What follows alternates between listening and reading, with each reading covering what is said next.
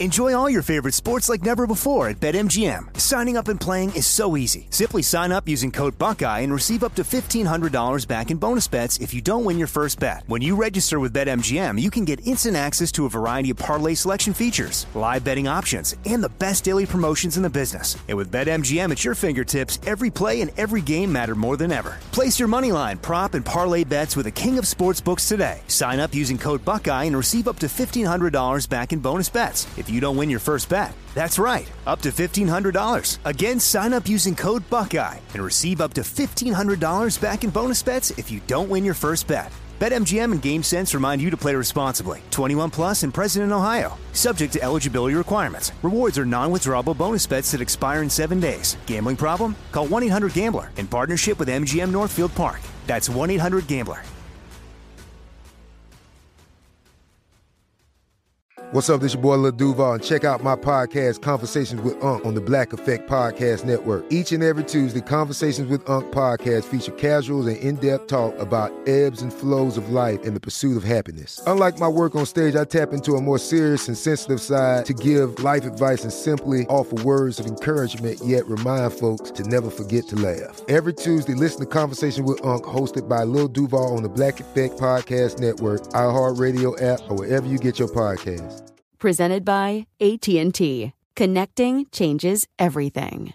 This episode is brought to you by Navy Federal Credit Union. At Navy Federal, it's been the mission to help the military community for over 90 years. And not just help them, but do everything to make sure they not only grow, but flourish. That's why Navy Federal Credit Union has all kinds of great savings and investment options like share certificates with sky-high rates. So don't hesitate. Start growing your finances today with a variety of savings and investment options. Navy Federal Credit Union. Our members are the mission. Savings products insured by NCUA. Investment products are not insured, not obligations of Navy Federal and may lose value. Hi there, I'm Zach Braff. And I'm Donald Faison. We're real-life best friends, but we met playing fake-life best friends, Turk and JD, on the sitcom Scrubs. 20 years later, we've decided to rewatch the series one episode at a time and put our memories into a podcast you can listen to at home. We're going to get all our special guest friends like Sarah Chalk, John C. McGinley, Neil Flynn, Judy Reyes. Show creator Bill Lawrence, editors, writers, and even prop masters will tell us about what inspired the series and how we became a family. You can listen to the podcast Fake Doctors, Real Friends with Zach and Donald on the iHeartRadio app,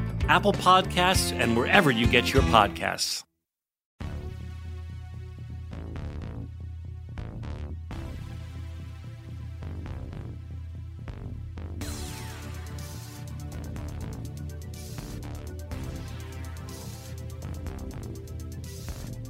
Welcome to every single one of you who is listening to this podcast. I'm Ray Harkins. Thank you for downloading this and putting it into your earbuds or headphones or car or whatever it is you're listening to. I appreciate it. I don't think people say thank you enough in this society. So I'm wanting to make sure that you are feeling that thankfulness from my end of things.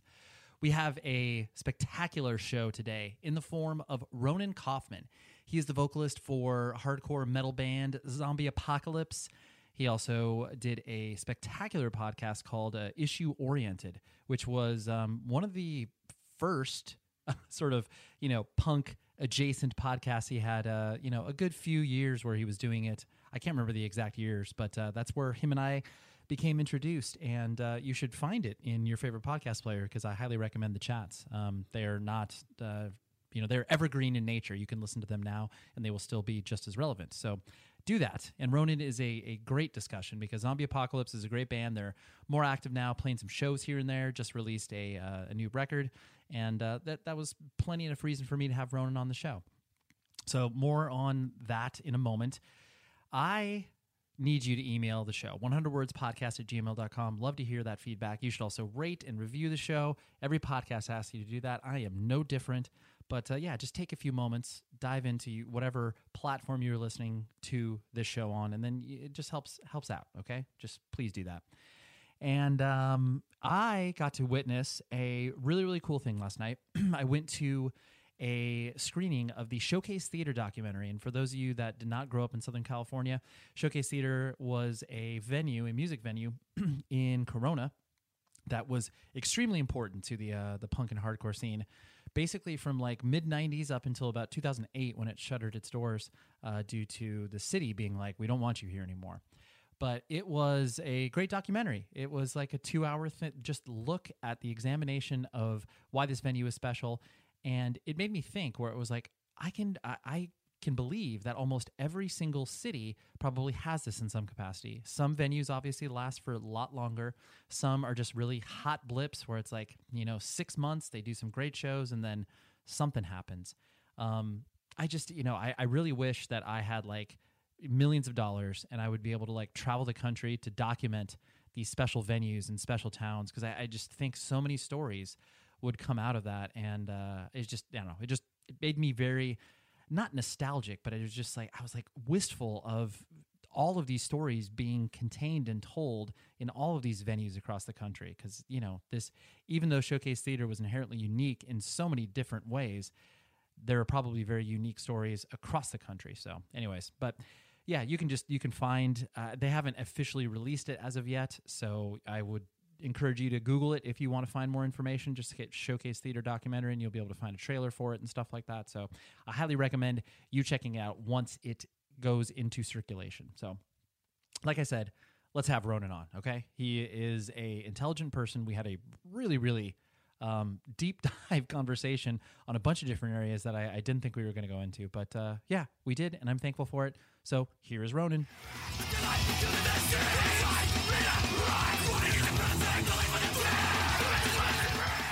You obviously you came into my life via Issue Oriented, and I think if I remember correctly, I think I emailed you and I was like, "Dude, I love what you're doing," like, and then we just became friends that way. But I could be misremembering that. I think that's right. I mean, it was a weird. No one really was. Podcasts weren't really a thing.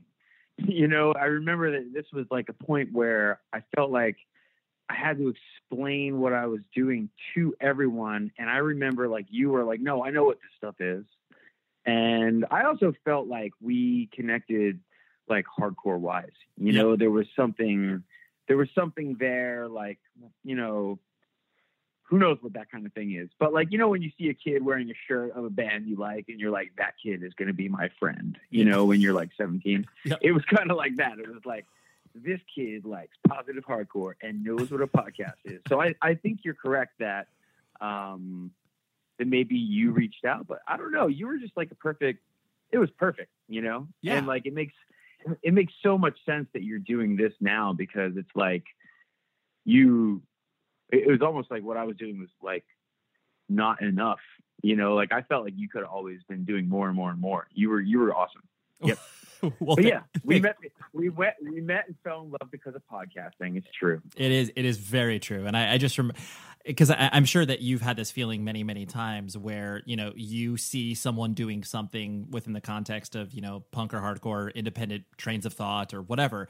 And you're like, wow, I like what they're doing. I need to know them. And then because that's obviously what I did for you. And then once I started to get to know you, I was like, oh yeah, like I knew you were obviously a punk and hardcore kid. But then as I started to peel the layers of you away, and I was like, oh yes, he's in all these bands or whatever. But anyways, I digress. But the reason I bring that up is because I've always found you to be this really interesting mix of a person where you are, kind and intense and focused. And I not all of those things can kind of play alongside of each other very easily, but I don't know, you always kind of struck me as this mix where it's like, you didn't just have kind of one or two personality traits. And I know that's like an overarching, or that's a very gross oversimplification of you as a human, but I'm going to guess, like, do you somewhat agree with my, I guess, characterization of you?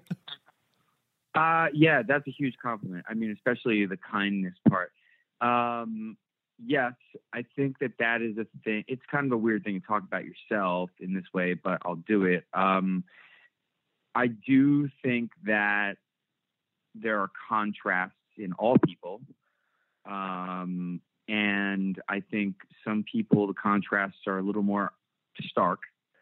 And in me, I think that they are pretty stark. Like I look one way, but I sound another. I think when you talk to me as a person, I think like I see this a lot as a teacher, parents are very surprised at like how I sound based on what they see me as before they get to know me. And I mean, that just sucks, you know, like it just it goes to show that, like, you know, people draw conclusions based on all kinds of things that are unfortunate. But yes, I appreciate that. And I think it's an important point. I think that it's good to be many things at the same time. I think it's both like how you are, but also what you do. I think like when you do things that are different from each other, they inform one another. And so like, I know in my core that all the things I do sort of spring from the same purpose, right? The same reason or set of basic reasons, like my teaching or my music or whatever it is I do. But they're totally different actions and totally different environments. And for me, it's like an exercise in like, how can you express the same basic idea, you know, in a bunch of different ways? When it comes down to like how I am as a person, I must say that like I'm trying recently to dial down the intensity. That has not always served me very well. I think I sort of like used it in ways to fuel myself, but I'm leaning more into the kindness and the focus, I think, these days. Sure. That you mentioned. I am intense in terms of like, you know, I do have a lot, sort of like I do pour a strong amount of energy into things that I choose to do. But yes, I would agree with that, you know, assessment. And I would say that like everybody is like this. It's just that I've been fortunate enough to have people and opportunities that allow me to really excavate and dig deep on those different kind of like corners of who I am and try to bring the best parts of all those to the surface. And listen, it is not always a winner. I'll tell you that, man. Like when you just, you know, like I don't know, like to some people, this is like an alien conversation. They're like, what the fuck is this guy talking about? Right. But to me, and I think to a lot of people, even if they don't talk about it because it's complicated and not something you bring up as like light social conversation, like a lot of people are on a sort of constant journey to like sort of refine and figure out who they are, you know, and that's why people experiment with different things, or their views on things change, or they decide to approach things a different way than they used to, or they decide to try something new. This is all sort of like this really basic human effort to sort of like get closer to the root of what you feel like you really are, you know? And, I just feel like that's a really challenging thing to do. And given the things that people need in their lives, it's not something everybody really gets to do in any sort of like consistent, like mindful way. And so like when you do get to do it and you do start to like try to figure out who you are and get to these layers, like it doesn't always feel so great. Sure. You know, like you start to bring shit up. I don't know if I'm talking too abstractly. Like to me, all this stuff makes perfect sense, but I might be a little off the rails and you might have to chop that up a little bit. But No. Well, no, because I think the core expression that you're hitting, I mean, there's two threads I want to pull on there. One of them is the idea that, you know, the sort of the consistency of the thought process, where it's like, you know, because we, you know, were raised within the context of this, you know, this weirdo subculture, and like very strong personalities, very strong beliefs, you know, politically, philosophically. And the fact that we get exposed to this, like, you know, of course, teenagers are, you know, very vitriolic by nature, but because we're kind of bathed in this, you know, extreme thought process, we get to step into all of these identities and really, really believe it in ways that other people don't get to form those things, you know? Well, it's like whatever, whether it's like, you know, Hare Krishna, straight edge, veganism, like whatever it is, it's extreme. And to your point, I think that, you know, people don't get to experiment with those things until like maybe, and not even extremes, but just like until they're older.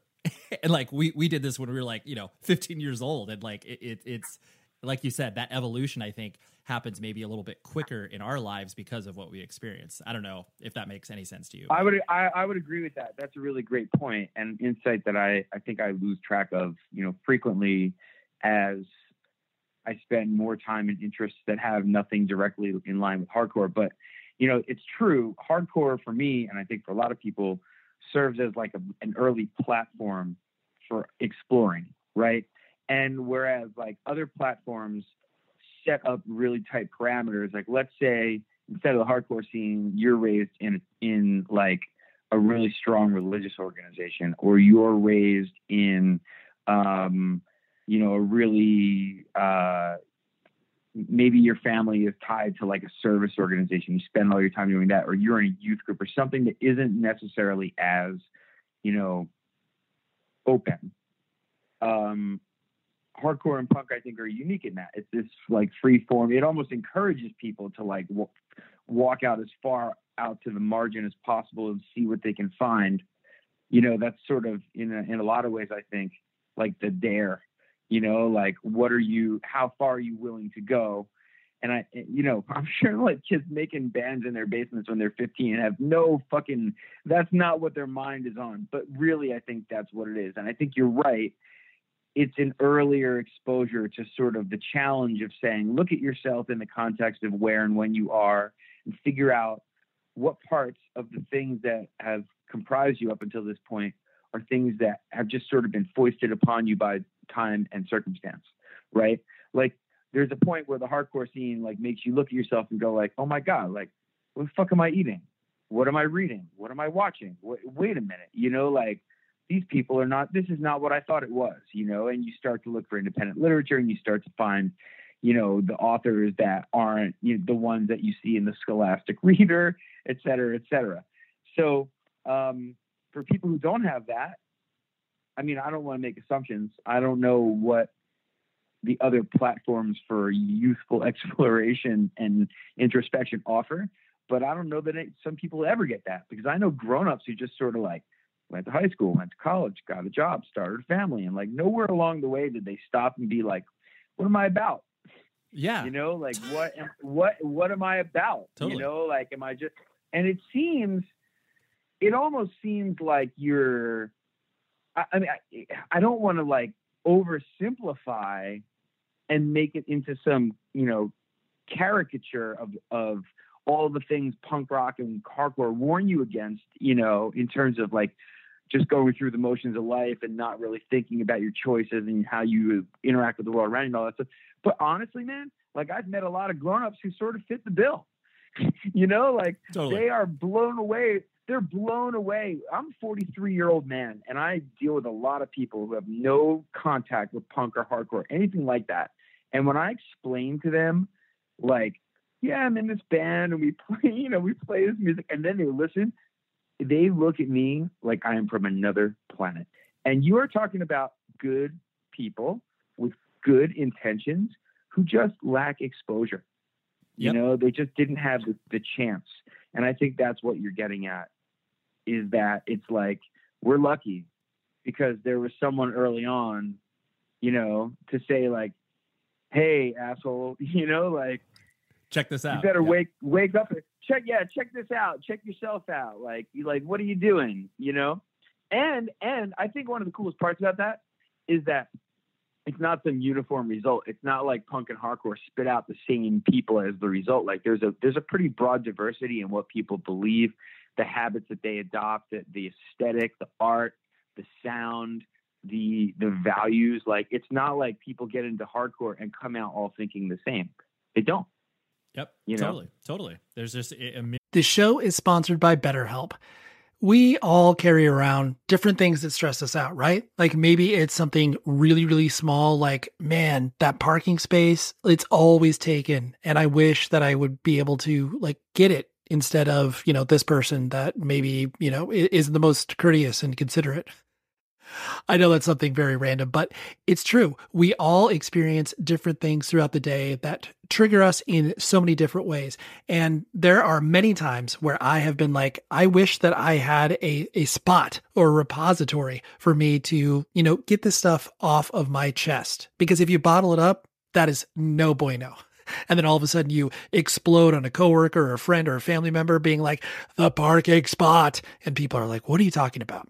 That is where therapy comes in. And I love working with BetterHelp because I'm a huge advocate for therapy, broadly speaking.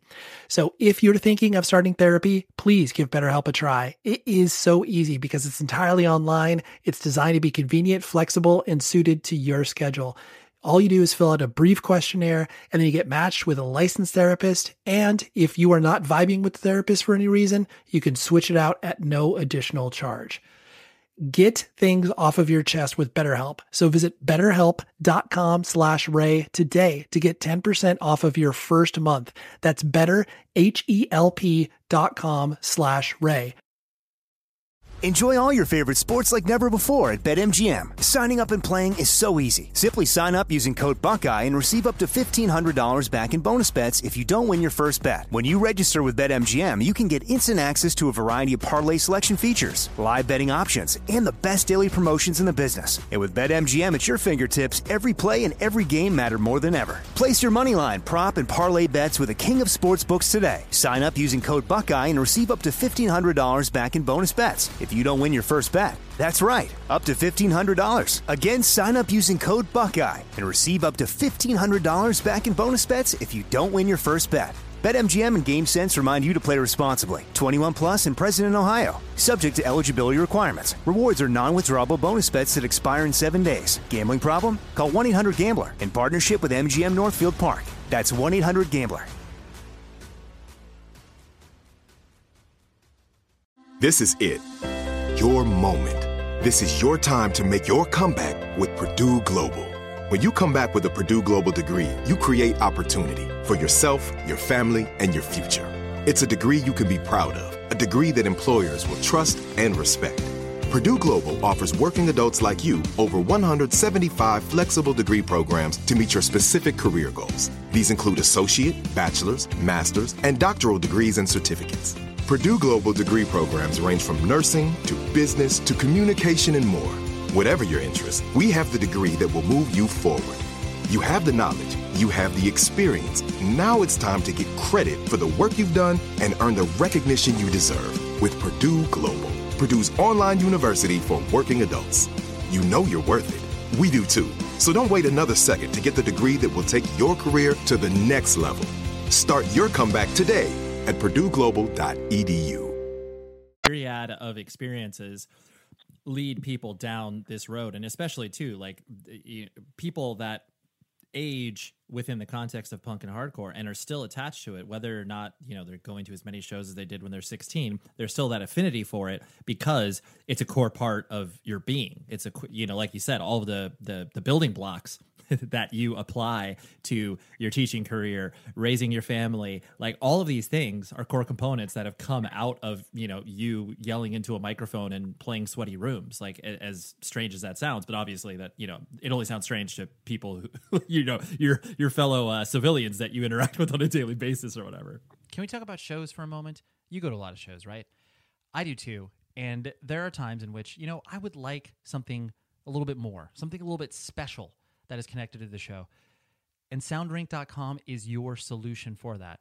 They put together some rad VIP experience / packages that they work directly with the artists to be able to, get the thing that they know that their fans and people who are coming to their shows want. Like, I'll give you an example. So Thrice is out right now with Me Without You and Drug Church and Holy Fawn. Great tour.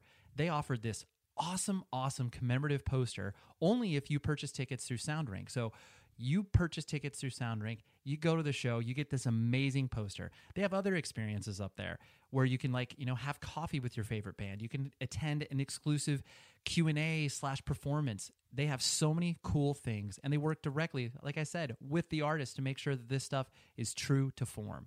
So visit soundrink.com, buy some tickets, go to some shows, and if you're a band, check out their service. I can't recommend them enough. Soundrink.com. Thanks for keeping shows alive, guys. Right, but I mean, it fills a need that is filled in some different levels by other things like, other things that people find other than punk and hardcore, whatever it is, their fraternity, their church, their whatever they get into and is like their main thing, their CrossFit. Like, it's modern Western society doesn't have structures in place to fulfill certain human needs. And so the other things crop up to fulfill those needs. And so, of course, like if you were forming as an adolescent and like this community provided you like a grounding sort of a rudder and a filter and a lens and a community and all these things, like, of course you're going to come back to it. I think that's just sort of like the human sentimentality and the comfort zone-ness of it, which to me is sort of like not the best, like I'm always weary of why do we put like sentimental value on certain things instead of just like learning from them and then moving to the next thing. So in like a real heady kind of conversation, like I'm not really interested in like bringing it back, or like, sure, or like stuff like that. But I do think that it's like people that came up in a certain time and space will return to that because it's sort of like your school reunion. And also like, these people at least see certain things about the world in a way that you don't have to explain yourself or feel like an alien around them. Because like I'm a grown up with, I'm involved with teachers and kids and like, other, administrators. And then like, I have all these people that I know in my yoga community and all this stuff. And like, I do have to explain, certain things about my life to them still. Like, oh, wait, so like you're in a band and you do what? Like, how does this, So, and so I do have to explain that stuff. And when I do occasionally, when there is like someone who's like kind of punky in the mix, I am sort of like, hey, what's up? Like, you get it. Yeah, totally. You get it. Yeah. Right. Like, like you give them a nod, whatever. But at the same time, that doesn't mean that everyone who was involved in the punk scene back then is someone that I have in contact with now. And like, I have to say there were plenty of things, at least in like when I was a kid or younger in the scene and doing stuff that like, I'm glad I left behind, and I'm glad people moved past. Like, it's fine, to do crazy shit when you're in your 20s and sort of have a different attitude, but you're a parent now. I'm a parent now. I'm sure we see things differently. I'm sure that there are things and times and places that like you think about like, oh my God, if my kid did this thing that I did, I'd be like, freaking out. So perspective changes. Yeah, exactly. Right. What, right. There, you kind of putting the lens more squarely focused on, you as an individual in regards to, kind of your upbringing and everything like that. I mean, from what I understand, and, you can obviously correct me if I'm wrong, the, kind of born and raised in the East Coast, right? Yep. Yeah. And, you, I forget, you have one sibling, right? Or am I crazy in that? No, I'm an only child. Okay. That's why. Yeah, that's right. We bonded over that as well. Because we were like, hey, only children unite. And so kind of because of that, I presume that you were left to much of your own devices as you were, being raised and, finding kids in the neighborhood to play with and stuff like that. But did you find yourself living in your head quite often? I think I did to some extent. I was fortunate that like my best friend that I met when I was 10 and we were best friends through until we went, we're still tight. But he lived 2 doors down from me. So it was, and he was an only child too. So it was kind of like a mix of both things. And to be honest with you, I spent a lot of time in my head by choice. I was, I don't know. I spent a lot of time in my head by choice. It was like most people growing up, like there's a silent war, the war of adolescence and like seeking identity. But like, I already sort of felt like a weirdo, like from the first moment I was in school when I was little, because, I lived in a town where no one else's mom really had an accent of any kind. And I had a weird name. And, like I sort of like, in a way, like oozed immigrant child. And even though I was from here, like, it was clear that I was not from there for some reason. And so I always felt when I was in school that I was a little bit different than everybody else in school. And I don't know how much of that was in my head or how much of it was real. But yeah, I mean, I spent a lot of time on my own, but I had friends, you know, I hung out. Yeah, right. I had a small group of friends, you know. Right. You weren't a recluse, but it's yeah, the only reason I ask that is just because it's like most people have a characterization of only children being this, you know, a recluse and, you know, not being able to socially interact with people. And it's like, well, no, but at the same time, like you were completely comfortable just hanging out by yourself and entertaining, you know, yourself via whatever it is, whether it's, you know, reading books for hours and, you know, playing with your action figures or whatever. Right. I mean, that's definitely true. And even as a grown up, I do sort of need time to myself. I'm very used to having like the space and time to like be alone in a room. I think given the work that I do, where I'm like around a lot of people all the time, and the place where I live, where I'm around a lot of people all the time, there's a real value for me in like getting into a room by myself, shutting the door and being alone. I think it's really important. And I got to say, as a general practice, not just because of being an only child, but I think that's a really important skill that people need to have, is feeling comfortable being alone. Some people don't feel comfortable being alone. They surround themselves with people all the time for fear of being alone. And, you know, there's like, when no one else is around, that's when you really have to like be there with your thoughts a little bit. And so I think people avoid it because they don't want to be alone with their thoughts. Yeah, absolutely. Because it's, the silence is deafening, as they say. Yeah. And so, you know, who was your kind of, I guess, gatekeeper or, you know, introducer in regards to, you know, kind of more independent minded music, you know, punk, hardcore, that sort of stuff? Oh man, I get to shout out the coolest guy right now. I'm so excited because we reconnected like 2 years ago, and like it really gelled for me. So when I was in high school, there was this kid that I was friends with. He was 2 years older than me, I think 2 years. His name was Marty Rogers. And Marty Rogers now, before I forget, he's on Instagram. He does amazing. It's crazy how our interests have intersected. He's an amazing custom bootleg toy artist. He can be found on Instagram at FeonBass. It's FEOND_bass. But Marty was like this guy who, when I was like a freshman in high school, so like I was always like into like weird stuff. I was into like Mr. Bungle, and I was into Metallica, and I was into like gangster rap, and I was in middle school. But I was also like into like, you know, Tool and Pantera and like some mall metal. And I was just always digging like deeper into counterculture. But Marty was the first guy who was like, you got to listen to Fugazi.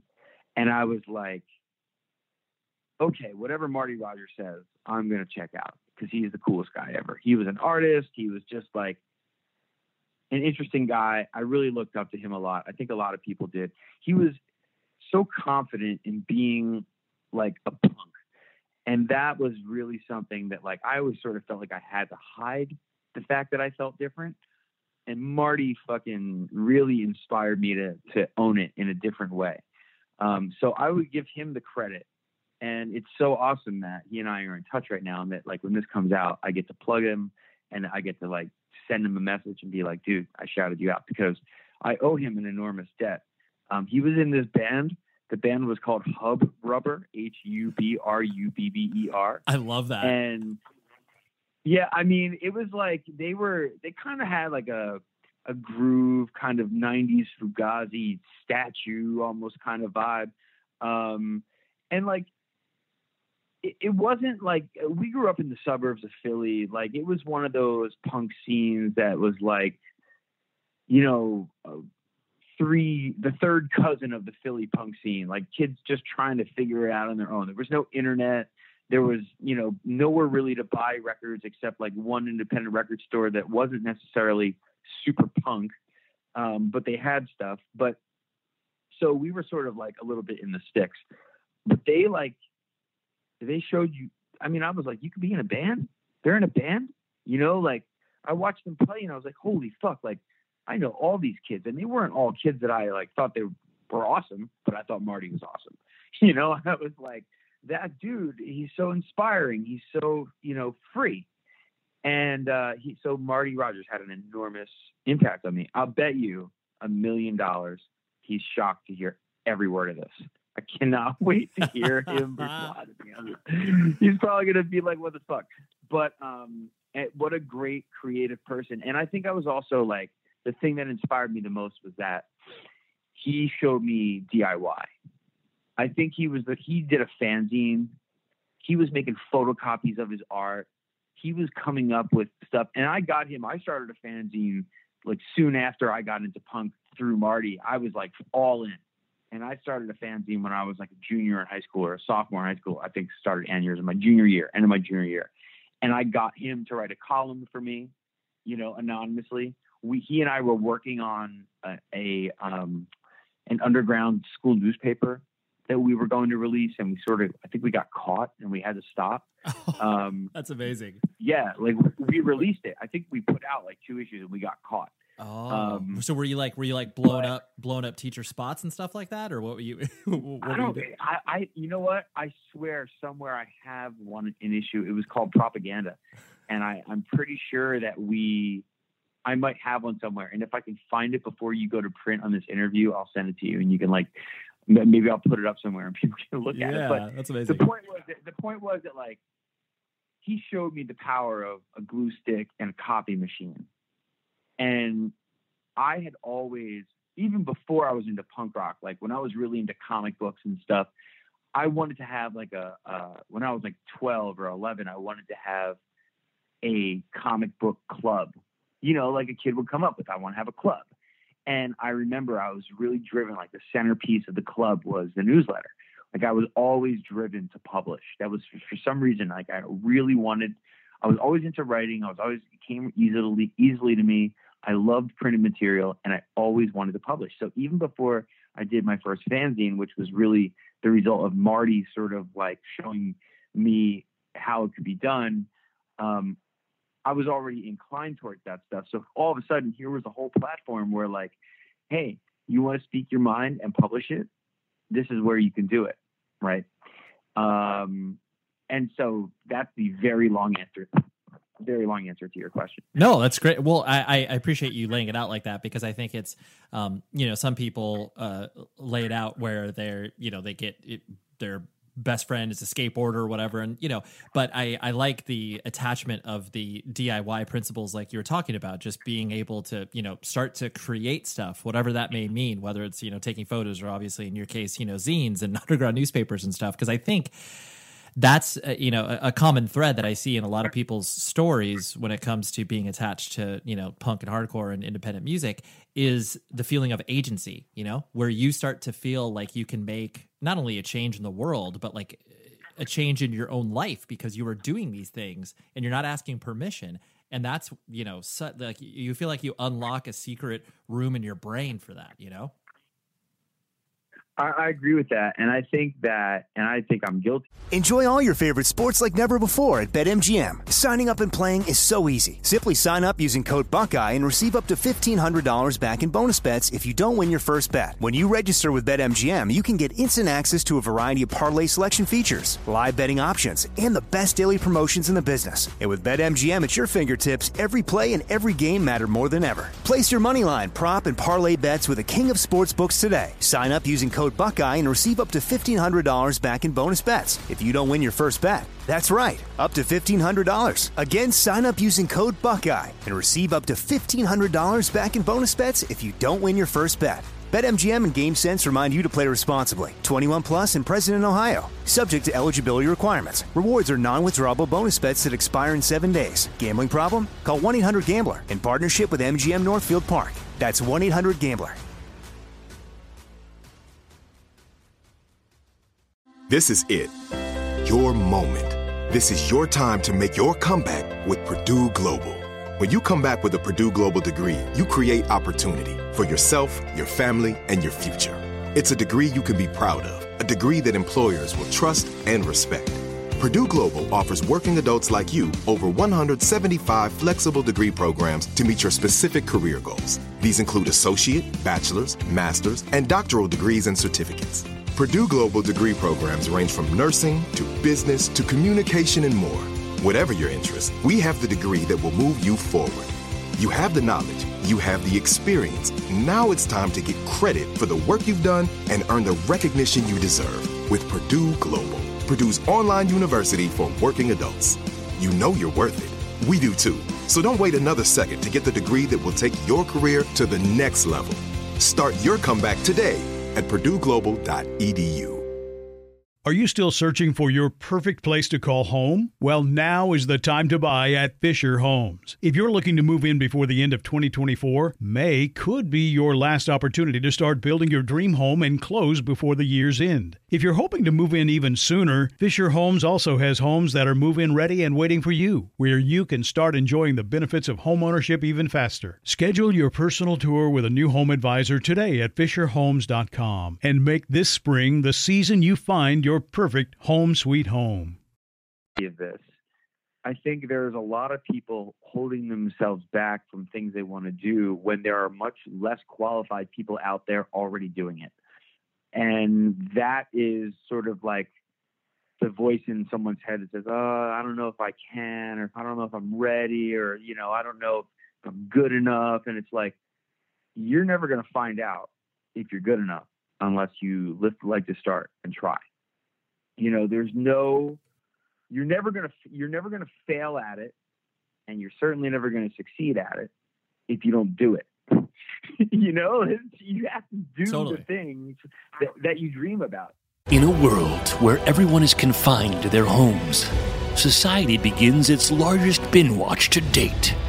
In the hallowed library of Hulu, or perhaps on a shelf of DVDs you haven't looked at in a decade, is a show that perfectly encapsulates life in the early aughts and launched a friendship that would inspire millions. Hi, I'm Zach Braff. And I'm Donald Faison. In 2001, we starred in Scrubs, a sitcom that revealed a glimpse of what it was like to survive a medical internship. As Turk and JD, we explored guy love. Nearly 20 years later, a lot has changed. We're not Supermen, but we're still best friends. Given the mandatory lockdown, there's no better time to relive the series that brought us together in the first place. And we're doing it with a podcast. That's right, people. We're going to bring friends and crew members and fellow cast members and writers. And guess what? We're going to even invite some of you to call into the podcast and ask all the questions you want of the entire Sacred Heart staff. Join us for Fake Doctors, Real Friends on the iHeartRadio app, Apple Podcasts, and wherever you get your podcasts. Band merch is crucial, right? Your wardrobe probably consists of 70% band merch? And if you have not visited rockabilia.com, you are missing out on so many amazing items. Use this code PC100words, and that will get you 15% off your order. Dive into there. They have 500,000 items. They have something from one of your favorite bands. I can guarantee you that. They have a lot of stuff, obviously, for the winter months right now. You know, you got your beanies, your hoodies, your scarves. They've got so much stuff there that frankly, there are times where I just get overwhelmed. I'm like, I need to come back to this. And then I do find some rad shirts, order from them, quick shipping because they're from the middle of the country, so it gets to anywhere very fast, amazing customer service, and this is the kicker, officially licensed stuff. This is some horrific bootleg stuff that you've undoubtedly randomly bought from Amazon or eBay or whatever, and then you get it, horrible quality, you wash it once, ink falls off. Oh, what a horrible experience. Rockabilia does none of that. They're the real deal, independently owned, and they got punk and hardcore kids working for them. So you want to support the scene by buying from them. Again, use the code PC100words and visit rockabilia.com to buy your next band merch. All right, now here's the rest of the show. The deal is that, I really think that unless you're doing something with your life that is in service to others, it's a vanity project. I feel like it's our responsibility to take our energy and what we have available to us and use it to provide for other people because we already have it, right? If we have comfort, if we have material stability, if we have full bellies, okay, we're good. So what are we doing for all the people who don't have those things? And my point is if you're not working towards those things, then I'm not sure what you're about. Because as long as anybody on this planet is suffering, what's the quote? The quote is until we are all free, none of us are free. Yep. You know, and I believe that some people dude, I get it. Some people are going to be like, fuck this hippie shit. This guy is a socialist. This guy is a, you know, like what, it's unrealistic. But I really think that it is possible to create change that creates a more just and loving society person by person. And I do believe it is possible to turn some of these crazy, awful things in the world around. Mm-hmm. You know, totally. I do believe it's possible. I agree wholeheartedly. I think that when you start to peel away, I think a lot of that comes with ego, because a lot of people can't arrive to that point of being able to help other people, you know, selflessly, because, you know, their ego is attached to it, where it's just like, oh, this is going to, you know, make me look good because I do this, or like, you know, because I go to church on Sunday, I, you know, will be saved, or whatever, like, you know, through all those things. But it's like, no, the actual selflessness of doing something, you know, sacrificing your time, sacrificing your money, or whatever it is that you're doing, it has to be devoid of ego. You're not doing it for yourself from that perspective. You are doing it, like you said, to make this world obviously a less callous place. I mean, yes. And I'm going to say, all right. So, you know, look, no matter what someone believes, like if you're a religious person, if you're not a religious person, if you're one kind of religious person, or if you're another kind of religious person, like it doesn't matter. The truth of the matter is, no matter what anybody believes, it's indisputably true that all of us on this planet come from the same thing, right? Like, I don't think anybody would dispute that. People would argue over, like, well, what is that thing? I call it God. I call it the universe, blah, blah, blah, blah, blah. Like, all that aside, our human interpretations of this experience aside, it is nonetheless obvious and sort of indisputable that whatever we all come from, it's the same thing for all of us, right? Like, it's not like some people come from one God and other people come from another God. So the problem is that if we all come from the same thing, the same source, if we're all sparks from the same flame, why is it that in some cases we are so far apart from one another?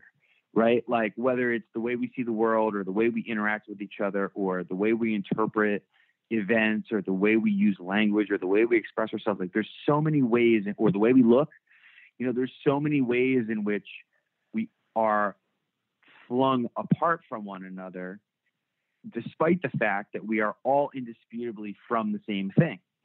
And so, to me, the work boils down to like overcoming that distance, that for whatever reason we've all forgotten that we're all from the same thing. You know, like if a person looks at another person and sees someone who is drastically different than them in appearance and culture, language and beliefs, versus if they see like their mom, you know, they have like a different feeling in their heart sometimes about these two people if they haven't done a lot of thinking about these things. And the fact of the matter is, like, your mom and the most alien looking human being with the craziest beliefs you've ever experienced, like, those two people are from the same thing. Absolutely. And we act like we're not, that's not what it is. And so it gets that, the reason I say all this is what you were saying, you know, like, what are we doing about ego? Like, the ego is like saying, like, well, my way is, you know, my way, if your way is right, maybe my way is wrong. And I don't like that idea, you know? And so that's where our egos start to like find reasons why the otherness of someone else is like wrong-headed and should be more like you. And that's bullshit. Yeah, obviously. No, for sure. So when you started to, you know, kind of get out there in regards to, you know, you playing in bands, because Tri-Fail Tri was essentially your kind of first sort of touring band that was active and releasing records and stuff, right? Or did I miss something? Yeah. Yep. And so, you know, with Tri-Fail Tri, I don't think you guys ever made it out to the West Coast, did you? Nope. We did some regional stuff, and then we had one tour at the end of 1999 for about 2.5 weeks, I think. Yeah. Got it. And so as you started to experience, the function of playing in a band and, being a front person and like all of these different, titles that you start to put on yourself, did you, I guess, enjoy tour? Did you enjoy the, like booking shows and kind of being a part of all of that? I really like playing in a band, and I really like the experience of putting the concept of the songs and the records together and like the idea of the band. I will say I don't really enjoy touring. There's a lot of things about it that I don't like, but it's just not my happy place. I love shows. And I think at the time I liked it enough that I would have done more of it. And I like playing shows now. Like we're playing, with Zombie Apocalypse, we play shows, and we're playing some, we're doing like a mini regional, really quick weekend thing. And like, I'm excited about it, but I also like don't 100% love some things about it, mostly the travel. And yeah, so like, I don't know, there's parts of it that I love and there's parts of it that I wish weren't necessary. But that's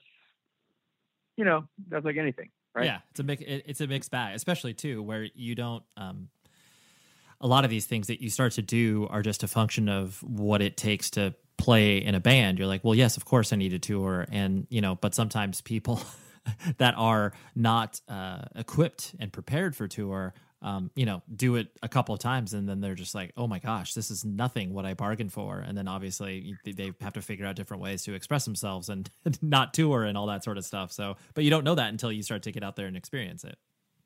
Well, I mean, yeah. And I think the thing is that like, I like some of the, I like being on tour and I like playing shows in different towns and the experience of going to different things. But what I don't like about it is that it is like, you have to do it. Like, I don't want to have to do anything. This is art. I don't have to do anything. Like, I don't have to, like, I think part of the thing with touring is like, if you want to be in a functioning band where you have to do certain things to make yourself attractive to a record label and someone else that you need to help you advance as a band, right? Like as a brand and as like a commercial enterprise that like makes and moves money around and all these things. And like, I get it, to advance and get bigger and bigger, there's a capitalist structure in place and you have to like participate in that. It's like a train track and you have to ride the track and it involves certain stops and certain tasks and you have to do these things.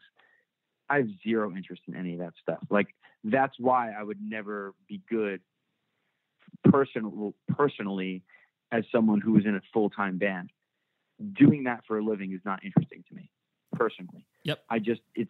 There's not enough there for me, for my personal interests. Also, I find it like, we've had these conversations lately in Zombie Apocalypse and like, not to, I don't want to get into that. No problem.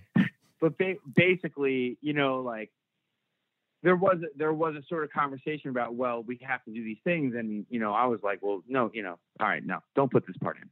But, basically I just don't like having to do anything for my artistic expression. No one's going to tell me what the requirements are. If someone wants to subsidize my art in any way, that's awesome. If they don't want to subsidize my art and I can't do the things that I thought I wanted to do, that's fine too. That's the way the cookie crumbles. Like I said before, I don't feel entitled to have someone put out my records and make it available. Like, I feel that's a huge like honor that someone did that for me. There's a little bit of being in a touring band that's like being a trick monkey to me. And I don't like that. Sure. Like, I don't like the idea of like, all right, get out on the stage and perform for us now. Go ahead. Let me, do your little show me your band. And then like back in the box you go off to the next city. Like, I don't know. I mean, I'm glad I personally don't have to do that, because for me, it would take all the joy out of the expression. It's much more special to me when it's just once in a while and it's not easy to pull it off. And it's much more of a happening than it is a performance, if that makes sense. Mm-hmm. And I like to think of like the way I play that way. Like when people come to see Zombie Apocalypse play, or when they used to come see Try play, every single time I grab a mic, that's the way I look at it. Because I don't look at it as like, oh, I better put on a good show because there's A&R guys in the crowd. Like, I don't think like that at all. I never have. It's not a part of my mentality of like the bands that I loved, that was not in their zone. It wasn't even possible, that like you could make a living doing this kind of music when I first got into this kind of music. I mean, very, very rarely, I guess, like Agnostic Front was doing it for a living, maybe sick of it all, but like, it was not like a thing. Like, I didn't know anyone who got into the hardcore scene. Like, man, I can't wait to be huge. Like, what are you talking about? Yeah, like, can't wait to make a like living. 12 kids in the basement, and it's going to be amazing. Yep. Right. So, yeah, man, touring's just not for me. I mean, I would do it if it was. Look, I'm also a grown up with a child and a house and all these things, so I can't, and I have a job, so I can't just like disappear and go on the road. So any of that stuff for me now is much more like, it's got to be paying, and that's not going to happen for a guy like me and a band like mine. So, yeah, I don't know. I love being in a band, but I don't necessarily love all things that go with it. Yeah, no, I totally understand that. And so, because there was never that focus to quote unquote make it with the band and everything, you pursued a path down, education and, like you said, your love for the written word and everything like that. It sounds like because you're an educator, you enjoyed school kind of for the most part. Yeah, I like school. Got it. Yep. I didn't necessarily like all the social experiences I had, but I liked the job, the job of being a student is very appealing to me. Sure. Yeah. And, because did you always kind of focus on the sort of discipline that you have currently where you're a special education teacher? Has that been kind of the common through line, or have you jumped around to, I guess, different teaching opportunities? No, it was kind of a happy accident. I did have a job in special education before I was like a full-on teacher. I worked with a population of profoundly disabled adults. And that was sort of like this great disabusing experience where I had to deal with people that like I might be averse to looking at in public before I had this job, like people with, strange personal habits, or people who are drooling, or people who are making strange sounds or jumping up and down and things like that. And so I had this great job working with these folks, and it sort of opened my eyes. I didn't really think I would go into special education. I went through, and my intention when I decided to be a teacher was to be like a high school social studies teacher.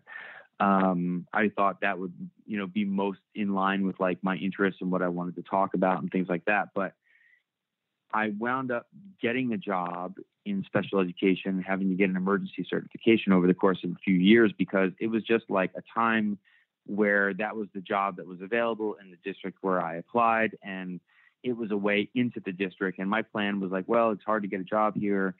I'll do it. And then, if I don't like it, I'll try to move back to social studies. But that was like, 18 years ago, and I'm still doing it. And it's been a great lesson in sort of like seeing where the wind blows you, because at no point in my life, even as a grown up, did I say, I want to be a teacher of special education. There was never that intention. It was just sort of like something that happened. I knew that I would go into education. And in fact, I thought I was going to teach like, academically advanced high school kind of topics. I thought I would teach, about American government, U.S. wars and things like that, economics. And, sometimes it's, you look, if you decide what you're going to find before you go out looking, it's a huge disservice, right? So sometimes you just kind of have to see where you land. Totally. Sometimes that's better. Yeah, you gotta follow the thing, because sometimes you are shocked at where it ends up. Like people that have such a specific vision of what they want to do, and then they like pursue that, and then they achieve that. It's that's such a sort of needle in the haystack kind of scenario. It's like, well, you just be open to stuff, Right, and I think also that like there is a certain danger in attaching satisfaction to like certain goals. And like I am a very goal-oriented person, like focused, driven. I've done many things that would be considered like, a large goal to work towards. Like writing a book is hard, right? Like it seems like that's like a big project. But at the same time, like if you attach your happiness to goals all the time, like you're never going to be happy because you're in this habit of attaching your happiness to something that is on the outside, right? So it could shift and it can change. And so the question is like, if you're always looking towards the next thing to define your happiness, like what if there is no net? Like, can you, again, back to being alone in a room, like, can you just be happy the way things are in the moment you're in right now, and not necessarily be so attached to like this idea you have about what you want and how it's going to make your life better. And so not attaching to that, and just sort of allowing things to unfold sometimes can yield what I like to call happy accidents. And so, and I have to say, like, I wouldn't change a thing. There have been times where I had doubts and misgivings, and I was pissed off about the money because, teachers don't make a killing out here, and things like that. But I'm lucky. I live in a neighborhood where I teach, and I get to see my kids grow up, become grown-ups, have their own families. And it's like, there's no amount of money that could ever replace the value of that in my heart. I know for the rest of their lives, I will have been their teacher. They come across the street and they're like, Mr. Kaufman, I just want you to know I'm a cop now, or I just want you to know I just had my second child, or I want you to know that I'm going to be a teacher, and it's like, wow, that's some real life Mr. Rogers shit. And I got it by just letting the wind, push me in a certain direction and going with it.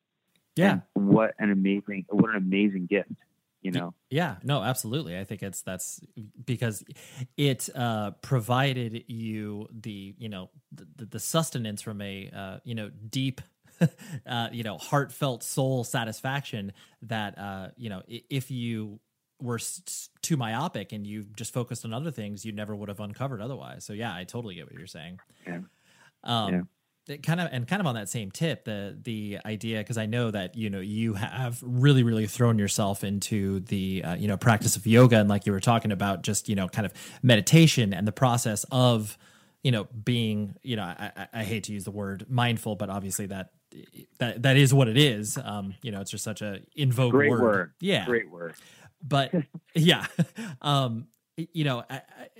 so many people feel the approach of that very daunting. Like you said, just being able to sit in a room by yourself, like most people can't even fathom that for, longer than 5 minutes or whatever. I know that stemmed from you dealing with a lot of, anxiety and trauma that you had experienced, with like the fire to your home and everything like that. How did you kind of like, I guess, start the practice? Because I think that's what many people struggle with, of how to start the thing. So I have the greatest, easiest answer for this, because you're right. Everyone's like, how do I start? And the answer is, I use an app called Headspace. And it's a very popular app. And like, it's like the first app that comes up in the App Store when you Google, when you search for meditation. It's an app. And what it does is, and I'm not paid by the company that makes it, but I am an advocate for the product, because I do think it's a great way to start. It makes it very easy to digest. They provide a structured way for people to start meditating that involves some cute animations that explain what it is you're trying to do and puts it into some very basic language. But I would say that beyond using Headspace, which is sort of like a great all-in-one way to start, and that's really my answer, is like, go get that app, do the beginner packs. It explains everything. way better than I could just repeat it in this interview. However, what I will say is that starting meditation, the deal with meditation is people like don't know what it is they're trying to achieve, right? They're like, they commonly think that it's the act of like calming the mind or like, you know, quieting the mind. And that's true in a sense, but really, and this is the thing that Headspace won't tell you, meditation is the act of training the autonomic nervous system, your fight or flight reflex, and your vagus nerve into new resting states. It's a physiological training, just like going to the gym. Meditation is just like going to the gym. If you go to the gym, and this is a metaphor I give people all the time, like let's say you aren't in shape and you start going to the gym, you start lifting weights, and you don't care whether or not you build muscle, but you go anyway. Whether you want to build the muscle or not, you will build the muscle because you're taking your body, you're subjecting it to a condition, and the body provides a response. It's programmed to do this, right? It's why you build muscle when you go to the gym. Meditation is the same thing. It is an act that works with the physiology of the brain, and repeated engaging of this act changes the brain. Just the same way going to the gym changes your muscle, the repetition of revisiting this act of meditation changes your brain. And along with that, all sorts of other sort of like touch points in your physiology, right? Because when your cortisol levels and your epinephrine levels and your, serotonin levels shift from one state to another, all of a sudden your entire body is now subjected to a new normal. And if that new normal is good, then that new normal will start showing up in other areas of your physical health, right? And your mental well-being and all these things. So it's not some mystical sit there with your eyes closed and say Om and like connect to the universe. It's like training certain parts of your body that are on the inside that you can't see to take on new characteristics exactly the same way you would if you go to the gym and lift weights to get the parts you can see to take on new characteristics. Does that make sense? Oh, absolutely. No, I think that's a really good distillation of the practice, because I do think that, sometimes people vault it to the sort of metaphysical world and they're like, well, I don't know if this is like based in what I can like feel and touch. But yeah, no, it makes total sense. I see what you're saying. And look, I mean, there's definitely like, if you're a spiritual person, it'll make it'll enhance whatever kind of spirituality you already believe, have inside you. It's not, remember, I'm a learning specialist. I'm interested in cognition, metacognition, cognitive process learning. This is like what I do for a living. So I approach it as like, okay, well, we're manipulating the brain and trying to change the way it works. Right.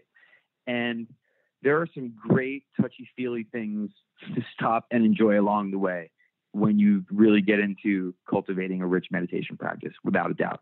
It changes the way that you interact with the world around you, and that includes the people you love, and people you don't know, but you realize that you have love for them too. So there is some, hearts and rainbows, mystery Sure. in there. But that's sort of like up to the practitioner, that kind of flows through the lens that they've already kind of arrived at the practice with beforehand. Yep. No, it makes total sense. Right. The last thing I want to hit on was, clearly, like what you mentioned earlier with Zombie Apocalypse, and, the band is so interesting just because you exist in a world where, you've probably collectively played like, what, maybe 40 shows, like, or is that even less? Dude, I think it's probably more like 25, okay. 30. I mean, maybe not even 25. Right. Yeah. Right. It's interesting because it's not like the band is incredibly prolific as far as releasing music and, like you said, from a show perspective, but there is this sort of underlying general interest in the band and the, expression, not only because of, the music, but and the attachment to Shai Hulud and all that other stuff. But I just find it, I find it really, really interesting because very few bands and music projects can kind of exist in the world that you guys do exist in. And like you were talking about earlier, none of this is owed to you. So like everything is gravy from the fact that you can exist as Zombie Apocalypse. But I'm sure some of what I'm saying right now obviously resonates with you, where it's just like, yeah, it's weird that anybody pays attention to this thing. Yeah, it is weird. I will say that, well, there's two things. Number one, it's totally different being a band in the age of social media. We did Zombie Apocalypse first when it was MySpace, and now it's like completely different. With Instagram and Spotify, it is just a totally different thing, and Facebook too. It's kind of like the DIY kid's dream come true, if you think about it. I mean, it's totally bananas. I will say that I think the reason people care about Zombie Apocalypse is because there is like an enormous amount of substance in the band, and it's done in a way that is unique insofar as there's not a lot of bands that like are kind of funny, like I'm not like we're hilarious. We're not like funny, haha, but there's always been this like sort of, like weird sense of humor in the band. Sure. Even like between like lyrically with the samples. But the thing of it is that like, it's funny, but it's very, very serious. Like we are a band that has some pretty ridiculous lyrics and some crazy imagery and like schlocky stuff going on. But I will tell you that like every single word of it is like extremely meaningful to me, at least. Speaking for the stuff that I wrote, which is like 99% of the lyrics. I write from the heart. And I'm not sure most people get it, which is why we're such a like specific little niche kind of thing. And that's fine. I don't think we're trying to make it so that most people get it. I don't really, think about that at all. But I think the thing is that like, I know that the people that care because of that, because I get messages from people who are like, dude, if I told you, so I write a lot about depression. I write about anxiety, about positive spins on these challenges that people have, and sort of like trying to stay bright and positive amidst like the apocalypse. If you know, like Zombie Apocalypse is like thrashy, crazy band, but like the songs are overwhelmingly like about triumph, and even when it's not overt. And so some of the messages I get from people, like I know it's connecting because they're sending me messages about how like, they're going through this challenge in their life or they're going through that challenge in their life. And they are really thankful for the songs because it helps them, kind of like boil down what they're going through and sort of like take a beat and gather some, strength to take the next step. And like, I mean, dude, I get choked up even saying this stuff to you because it's such an honor that like, I have this platform for sharing my experience and hoping that in doing that through this poetry and these songs that someone else gets something that helps sustain them a little bit. Like the fact that I get to do that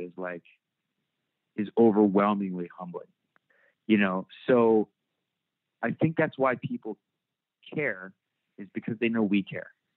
Yeah, I'm getting really choked up talking about this. It's yeah. I take it really seriously. Like it's a huge honor for anyone to spend time like on your art in the first place and to give it a shot and to listen to what you have to say, but to come back and to reaffirm to me that like, yes, this connects with me. Like, I don't think they understand. Like they say I'm helping to hold them up, but like that's helping to hold me up.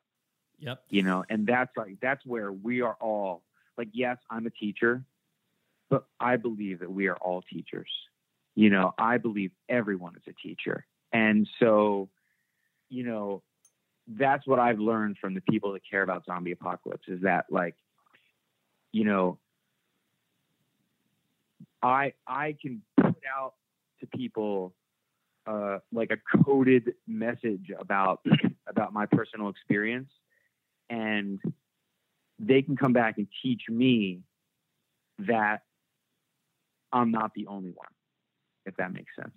Absolutely. Well, I think, no, I think the people, especially when you are, doing a creative effort, you get so wrapped up in the creative effort and the idea, especially, from a band perspective, where it's like, how many people to show, how much merch do we sell? Like, like once you kind of get into that game, it is hard to stop and put that reminder that it's like, dude, if there's 10 people at this show, the fact that there are 10 people that have attached themselves to this particular piece of art and, like you said, find a deep meaning in it,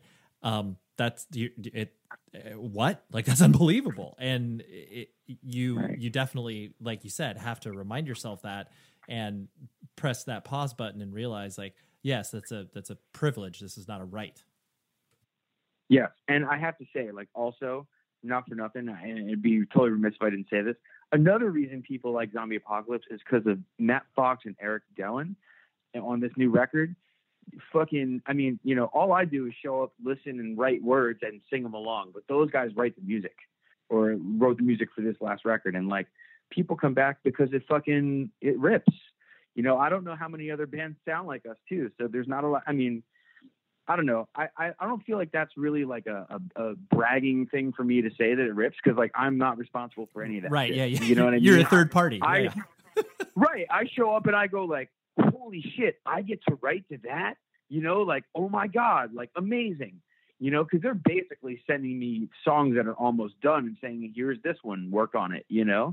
So, to Fox and to Dellen and to the people in the past who were in the band who put their heart into it, like Matt Fletcher was like, OG, and the people that are playing with us now, like, those people also are the reason people come back, because everyone is super into it. Like, we get up there and we're into it.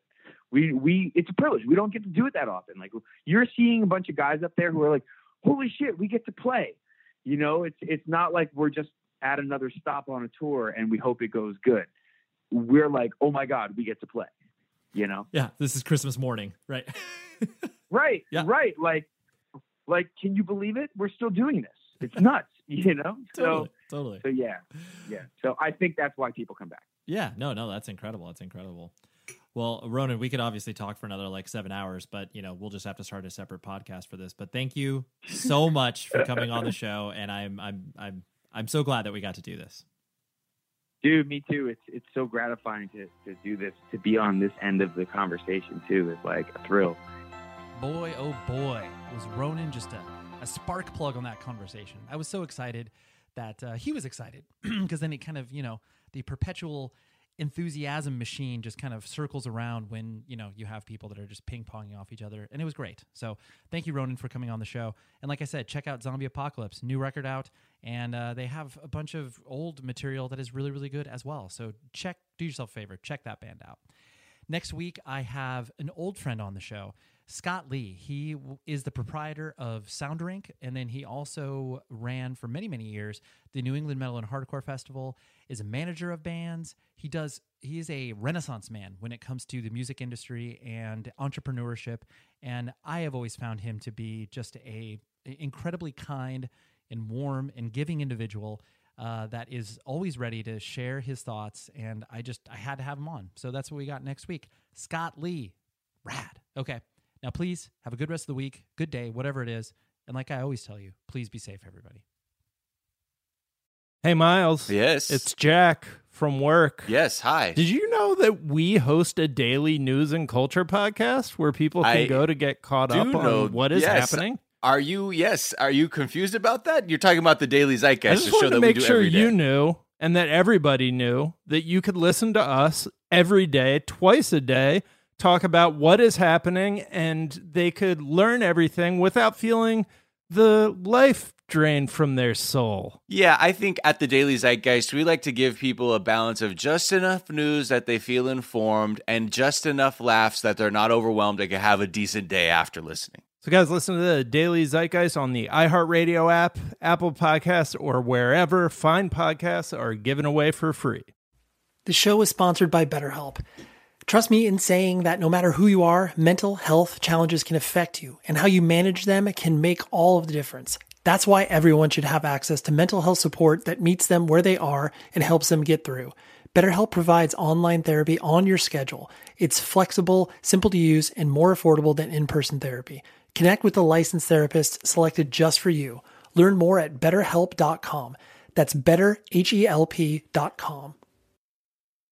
Hello, it is Ryan, and I was on a flight the other day playing one of my favorite social spin slot games on ChumbaCasino.com. I looked over at the person sitting next to me, and you know what they were doing? They were also playing Chumba Casino. Coincidence? I think not. Everybody's loving having fun with it. Chumba Casino is home to hundreds of casino-style games that you can play for free anytime, anywhere, even at 30,000 feet. So sign up now at ChumbaCasino.com to claim your free welcome bonus. That's ChumbaCasino.com and live the Chumba life. No purchase necessary. VGW. Void where prohibited by law. See terms and conditions. 18+. This is Malcolm Gladwell from Revisionist History. eBay Motors is here for the ride.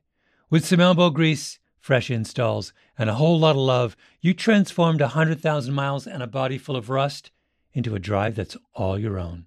Brake kits, LED headlights, whatever you need, eBay Motors has it. And with eBay Guaranteed Fit, it's guaranteed to fit your ride the first time, every time, or your money back. Plus, at these prices, you're burning rubber, not cash. Keep your ride or die alive at ebaymotors.com.